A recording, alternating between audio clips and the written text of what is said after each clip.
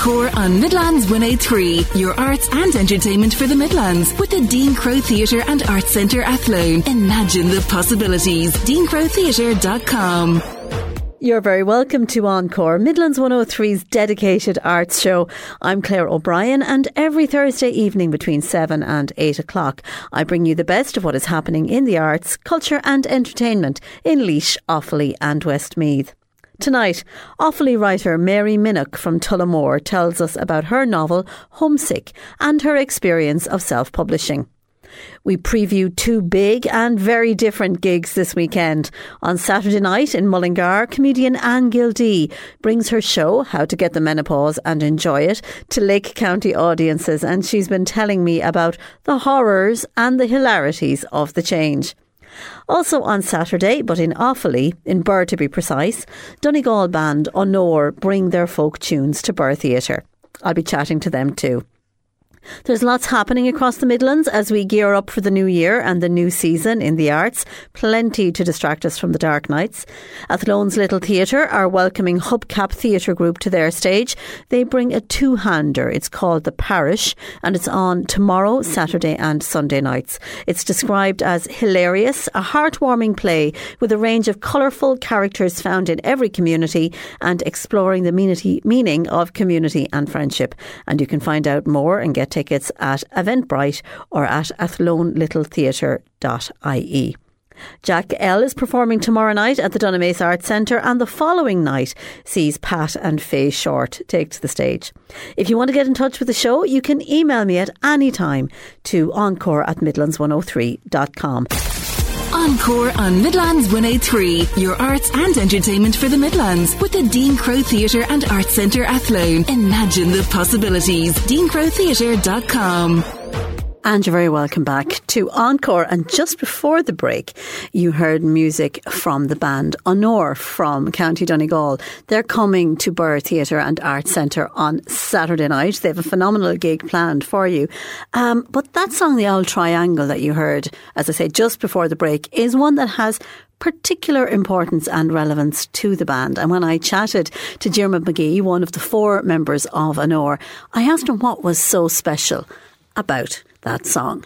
That song, I suppose, for us, we created that as just four friends who were looking for a way to pass an evening as Ireland had come out of lockdown in 2020. There was no such thing as us thinking about having a career or a full-time job working with this as a brand, you know. We were just four lads who all played music, had never played music together before.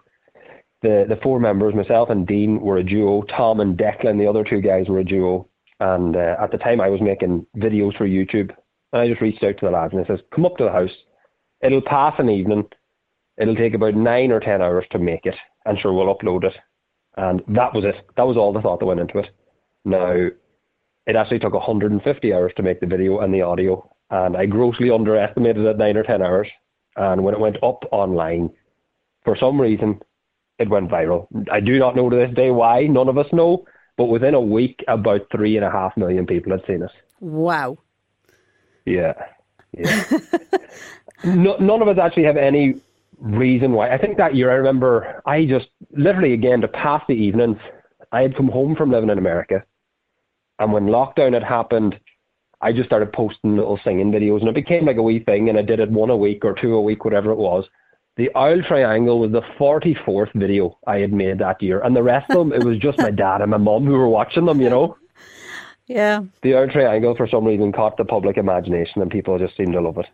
And, well, I suppose the difference in that one also was that it wasn't just you on your own. Not saying, Diarmuid, there's anything wrong with you on your own, but when, obviously some kind of alchemy, when the four of you come together.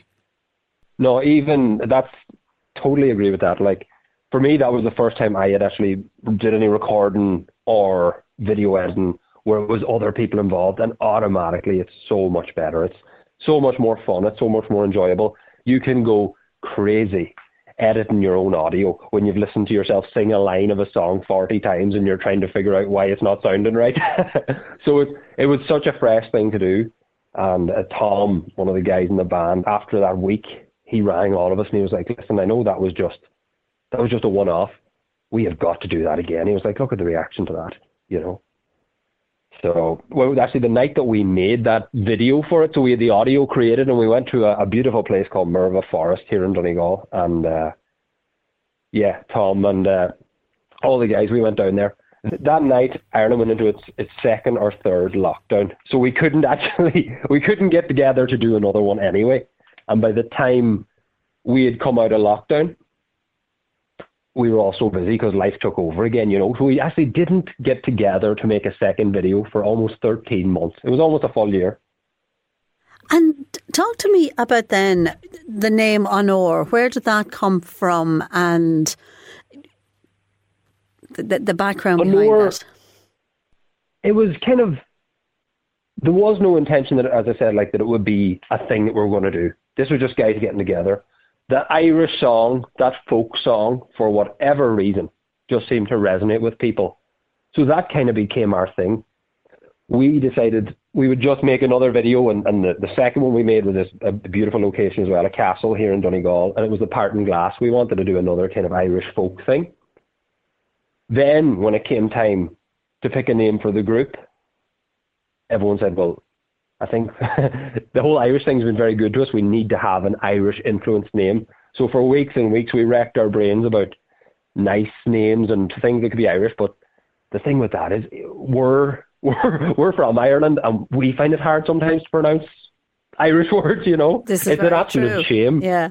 You know, it is a crying shame. But so if someone in England or America or Germany is going to try and pronounce it, I mean, that idea is out the window. We came upon Onóir, and it sounds really cheesy, but I guess this is just the way we were thinking, and hopefully we still do. We wanted something that reflected good values. I know that sounds terribly cheesy, but that is genuinely it. We wanted something that was like you could kind of always aspire to, and maybe sometimes being in the music industry, doing the honourable things, not always the easy thing to do, you know. So it's kind of like a little guiding light now. So the name of the band is Onóir, which stands for honour. Yeah, well, you made the decision to honour the magic of what happened on that very first occasion of that first song as well. So it links in there too. Absolutely. I need to start saying that when people ask that. That's a way better answer. Thanks for that. So you're coming to Birr. Tell us, what can an audience in Birr expect from four lads from Donegal who came together by accident and made some magic? Oh, Birr's going to be so great. The live show, like our whole thing was everyone lived their own individual lives. You get together every now and then, you make a music video. When we decided to make a live show out of it, which actually was only January 2023, we decided to make a live show. The live show has just taken on a life of its own. We have no idea how or why, but we love it. It's so much better than making videos. It's that response off people. And there seems to be a massive renaissance at the minute for Irish folk music. There's people like, we don't think of ourselves as four very young guys. I'm the youngest in the group and I'm 31. There's people like 18, 17, 19 showing up to these theatre shows that we do, singing every word of every Irish folk song that we sing. It's mind-blowing.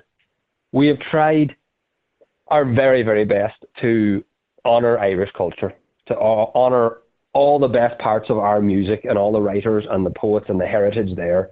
And we also are firm believers in, if you're going to spend your hard-earned money to come out and see a show, that number one, you have to get way more than you paid for, and number two, you have to have a great time. So our live show is very precious to us, and we really hope, and we always strive, that we over-deliver on that.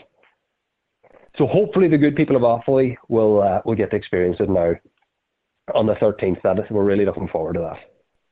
Well, we'll tease them a little further with that second song that you did, The Parting Glass. Brilliant. Diarmuid McGee, thank you so much for talking to us on Encore. Thank you so much for having me.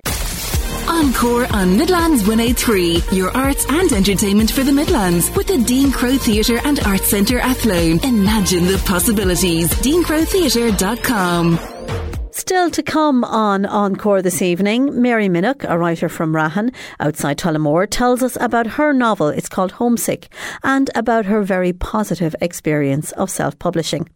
Now, positive experiences were only part of the story for writer and comedian Anne Gildea when she found herself confronted with the menopause. She is bringing her hilarious and informative show, How to Get the Menopause and Enjoy It, on tour this year. And over the course of 2024, between now and June, I think, it will play in all of the counties of the Midlands. On Saturday, she's in Mullingar. We were chatting recently and she told me where the show came from its origins.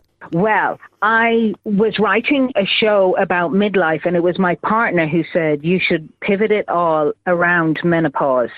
And initially, I was so reluctant to explore that idea because I just felt so negative about the whole notion of menopause, and just felt it was just like a secret thing and nobody talked about it. Yeah. But it was just fascinating to delve into it and to realise that there's so many things involved with going through the menopause that I'd never thought of before. I thought it was just, we know our periods will stop and we might get the odd hot flush. But there's a million other things. You know, when those hormones drain away out of your body, it affects everything, particularly your brains, bones, and your heart. You know, and there's just a million little symptoms here and there that you'd never think were involved with menopause.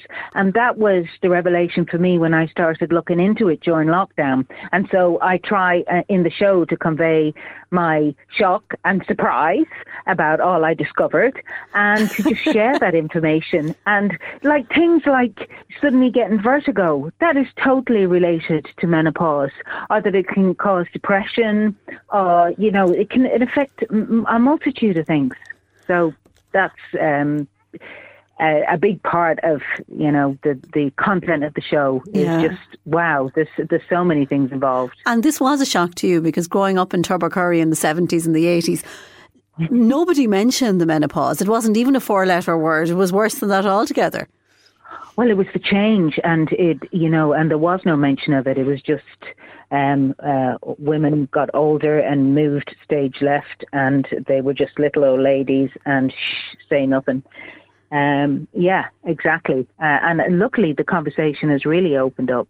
And when I started looking into it was during lockdown, and I had the show ready to go once things opened up. And it was just fortuitous that it just so happened it became the word du jour.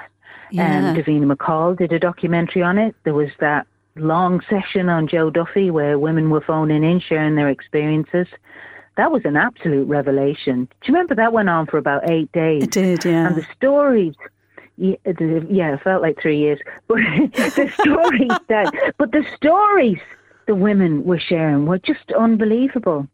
Things that they'd gone through at this time of life, and they didn't realise, they didn't understand that, you know, because you're going through menopause, maybe you should pause and think, you know, is this related to my hormonal changes?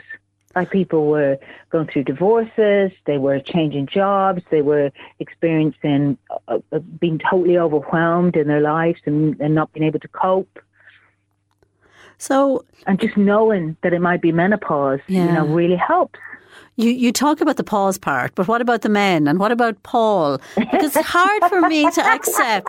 It is just hard for me to accept that he said, you know, really interesting creative idea for you to explore, Anne, because nobody else is doing it. It would be something you might have to do some research in. Now, I know you don't have any experience of it. We have no knowledge of it here in this house. But you might want to go and think about this. Exactly. About to be topical issue. Yeah, I mean, I have guys who I've had guys bring their wives along to the show and go, now have a listen to this. Maybe this explains a thing or two. Was that part of his methodology in encouraging you to go down that road, to write the You know, possibly it was, but I think he cleverly also realised that it was a really interesting topic. And it just fascinated me that was coming from a guy, because I was going, I'm not interested in that. And, by that time I was postmenopausal, and I thought that doesn't matter to me anymore. And that was a big revelation, finding out that actually what you go through in the menopause and all those hormonal changes affects your life for the rest of your life. And that's why it's important to be informed and to be able to make an informed choice about, should you go on HRT? How should you, think about your health as you age? Yeah, because we're all living longer, Yeah, but every woman at every stage in her life talks to her female friends about, what her body is doing, because she can't talk to anybody else about it. And you do have those laughs when you're having those conversations with your friends, but it's a different thing, Anne, to sit down and write it funny for a full audience. I think things can be funny in direct proportion to how serious they are. And a big part of the funny for me was just my sheer ignorance about what was going on in my body. And then just finding out the minutiae of everything that was happening, and just being able to express my ignorance, all these things going on, and just sharing that. There's a lot of funny in there, So tell us some of the funny. What did you particularly find funny or entertaining, or really? Oh, that. One thing I found funny was just through my own experience and talking to other women and just reading about it, just the sheer ignorance of doctors around, particularly male doctors around the whole thing. Yeah. Like one woman told me that she went to the doctor and sat down and said, "No, I want to talk about my menopause and perhaps going on HRT." And he went, "Oh, sorry, I wouldn't know about that. That's women's stuff." And that was a doctor. And another woman told me that her doctor said, "You wouldn't want to go on HRT just for vanity reasons, would you?" As a suggestion that HRT has to do with vanity.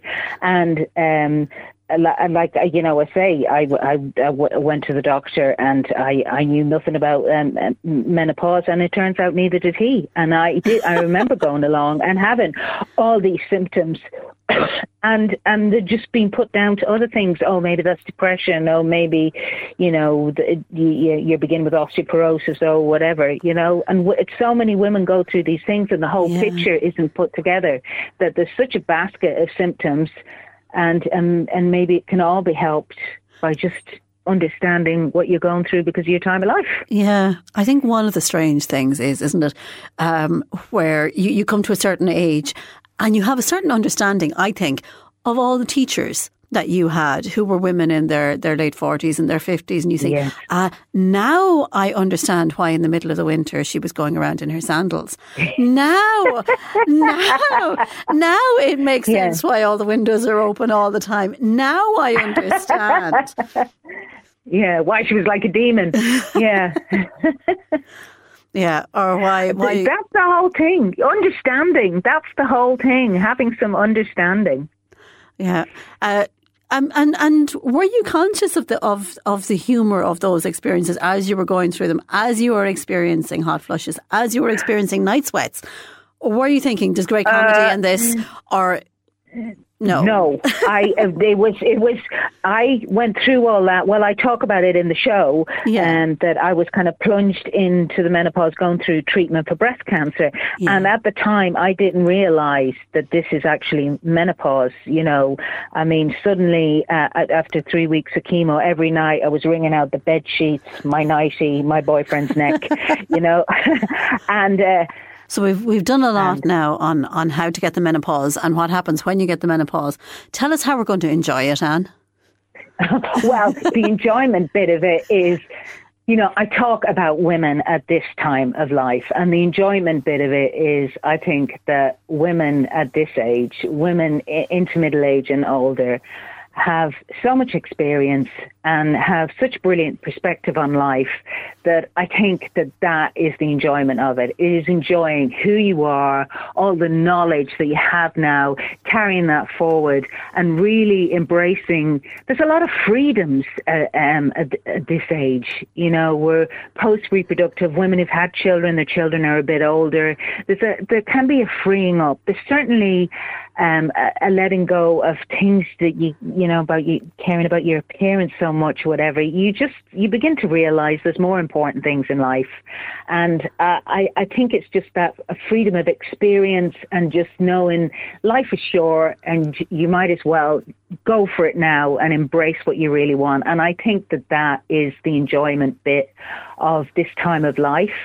And thinking of it as being the menopausal, postmenopausal time, I think there is a real power of being a woman at this age, because when you're younger, it can be quite fraught. You know, there's so many pressures, you know, around have kids, don't have kids, am I pregnant, what do I want for my relationship scenario, and on top of your work scenario and everything else. There's a sense of more letting go and as you get on a bit, and I think that is the enjoyment bit. Okay, well, I'm going to leave the last word to Loretta Dignam, who is the founder of the Menopause Hub, who described the play as hilarious and educational in equal parts. A must see. I laughed so much my face hurt. So there, I think that probably sums it up fairly well. And that is Anne Gildea, who will be in Mullingar Arts Centre on Saturday night. The show is called How to Get the Menopause and Enjoy It. And that is it from Encore for this evening. I'll be back in this seat again with you next week with more of what's happening in the arts and culture across the Midlands. Encore at midlands103.com, the email address, if you'd like to get in touch. The great Joe Cooney will be here after the news with more of the best in Irish and American country music. Until I'm talking to you again, take care of yourself. Good night. Encore on Midlands 103, your arts and entertainment for the Midlands, with the Dean Crow Theatre and Arts Centre Athlone. Imagine the possibilities. DeanCrowTheatre.com. You're very welcome back to Encore this evening. Mary Minnock is from Rahon, which is just outside Tullamore here in County Offaly. She is by day a translator, translating from French, and a copywriter, but she has also been for 20 years a writer and a lover of fiction. She has written 3 novels, but just before Christmas she published her first. And she's been telling me about that journey and about her decision to go down a very different route for publication. As you probably know, getting published is extremely difficult. I think about 1% of all submitted novels get published. So it's really, you know, you're going up against it. So it was really difficult. So then I decided, I think it's about like 18 months ago, I decided, right, that's it, I'm going to publish myself. And that whole industry has changed dramatically in terms of self-publishing. It's so much easier, so much more accessible, so much more democratic, and so much more environmentally friendly in that they only publish the books that you sell, or they print the books that you sell, rather than printing large quantities that end up not being sold. So it's all become, the whole industry has changed, and I decided to go ahead and do that. So I launched in September, and I launched my Homesick is the book. Homesick is the book, and and it's available in 3 versions. So it's available as a paperback, which is available in Midland Books and in Robbins in Tullamore. So if anyone is interested, it's available there. And I also did have an ebook for the Kindle, and I have an audiobook. You know, as you might know, audiobooks have by far the biggest growth sector of the publishing industry. Yeah. I mean, there's a huge interest in all those audio entertainment, podcasts, radio, audiobooks. Yeah, well, it's a little bit like that feeling of radio, isn't it? It's about having the voice in your head, sharing the space with another human voice. There's something very special about that. Take us back to the 20 years of writing and that experience of pitching to publishers and trying to get yourself out there. That got to the point where then you decided, no, I'm going to do this myself. What was that? Yes. That experience must have been demoralising, but you kept writing.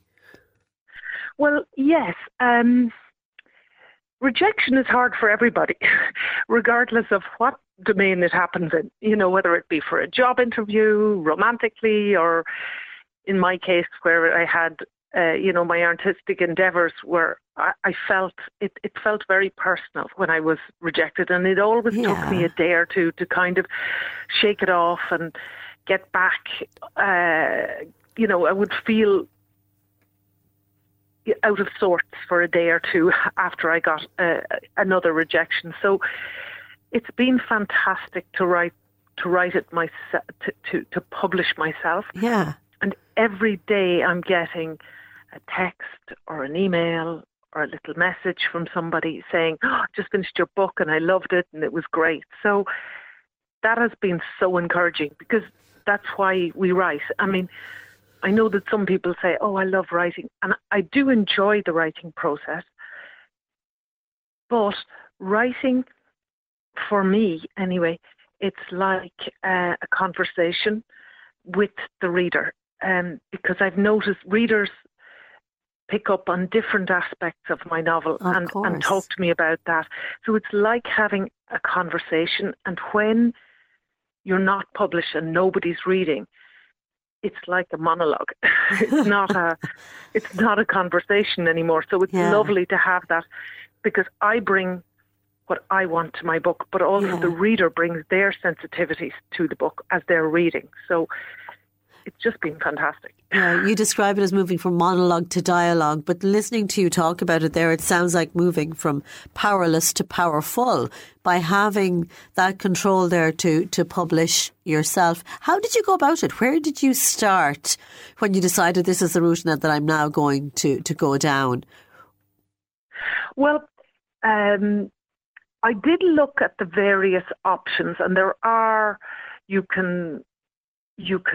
I suppose, 3 different ways you can go about publishing a paperback. The typical one would be KDP, Kindle Direct Publishing, which is the self-publishing arm of Amazon.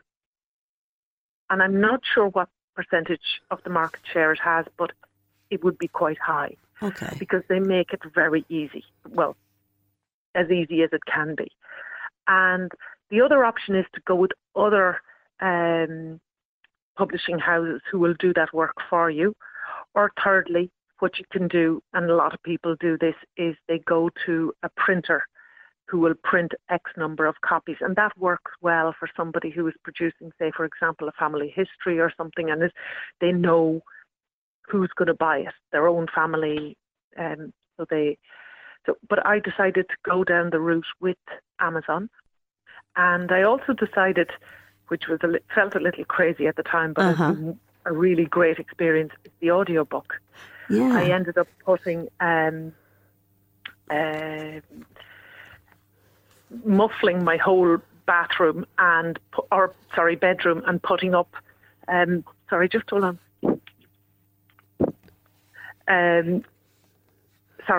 That's okay. Sorry about that. You ended up muffling. Yeah. You just go back to the So I muffled. I put up quilts all around my bedroom, so it was a little claustrophobic, I have to say, when I was going to bed at night. But I muffled all the sound, and then I was on a very steep learning curve about how to sound edit, how to record, how to narrate, how to perform, because it's a performance when you're reading your book. You really have to convey the feeling that you have while you're. That's great. It was a great experience. I really enjoyed doing that. And I've got. Yeah, go on. Sorry. And I've got very good feedback on that. So, all that has been so encouraging after years and years of negativity. Even though I got encouraging comments from agents and publishers that I submitted to. They said, it's good, we like it, but not for us. So, and that was very discouraging. And now it's just been the opposite. It's hard to know where to go with that then, isn't it? Well, being honest, I am planning to publish another book next year, and I don't think I'm even going to try the traditional publishing route. I just have had such a positive experience with the self-publishing that I think that that's my preferred route. Yeah. I mean, you don't have the same distribution channels that you would have with traditional publishing, but you can still sell, and it's not a question of really sales. Sales isn't the point for me. It's connection with readers. And so many writers have begun by self-publishing and then become phenomena in their own right. We talk about our own Patricia Gibney. Look at somebody like Colleen Hoover, who has, taken the publishing world by storm, but has taken it by the reins herself. She started out self-publishing. Now, she is traditionally published now, but she started out self-publishing. And last year, I see that in 2022, of the top 10 best-selling books in all categories in the US, she sold 6 of them. It's quite extraordinary, isn't it? 6 out of the top 10 of all categories, fiction, non-fiction, everything. So it's kind of incredible. And her success really, I think, came through TikTok. Yes, and BookTok has become such a thing. And you have to wonder if the publishing companies are quaking in their boots. You used the word democratise earlier on, and really publishing has become so democratic. And people are so empowered to produce what they want, but also readers take feedback not necessarily from big reviewers in big publications who have access to texts early on or who have powerful publishers behind them, but from ordinary people who are reading something that they like and reviewing it themselves on TikTok. Absolutely. Well, I think every book succeeds through word of mouth. Even if it's traditionally published, you're just trying to get it as much as possible spread out there so that people read it and then talk about it. So I've been lucky that way in that I'm now starting to meet people who are one step removed from me. Like my friend's son's girlfriend came to me and said, I'd never met her before. Said, I read your book and I really liked it. So I'm now getting that kind of, I haven't quite, there are some sort of, let's say, complete strangers to me that have come back with positive feedback, but it's still only early days. So, yeah. And the feedback has to be positive. We'll talk a bit about the book itself. So it moves between 2 times and 2 places. We have Dublin and we have Galway. We have Dublin, we've 1987 and we have 2002.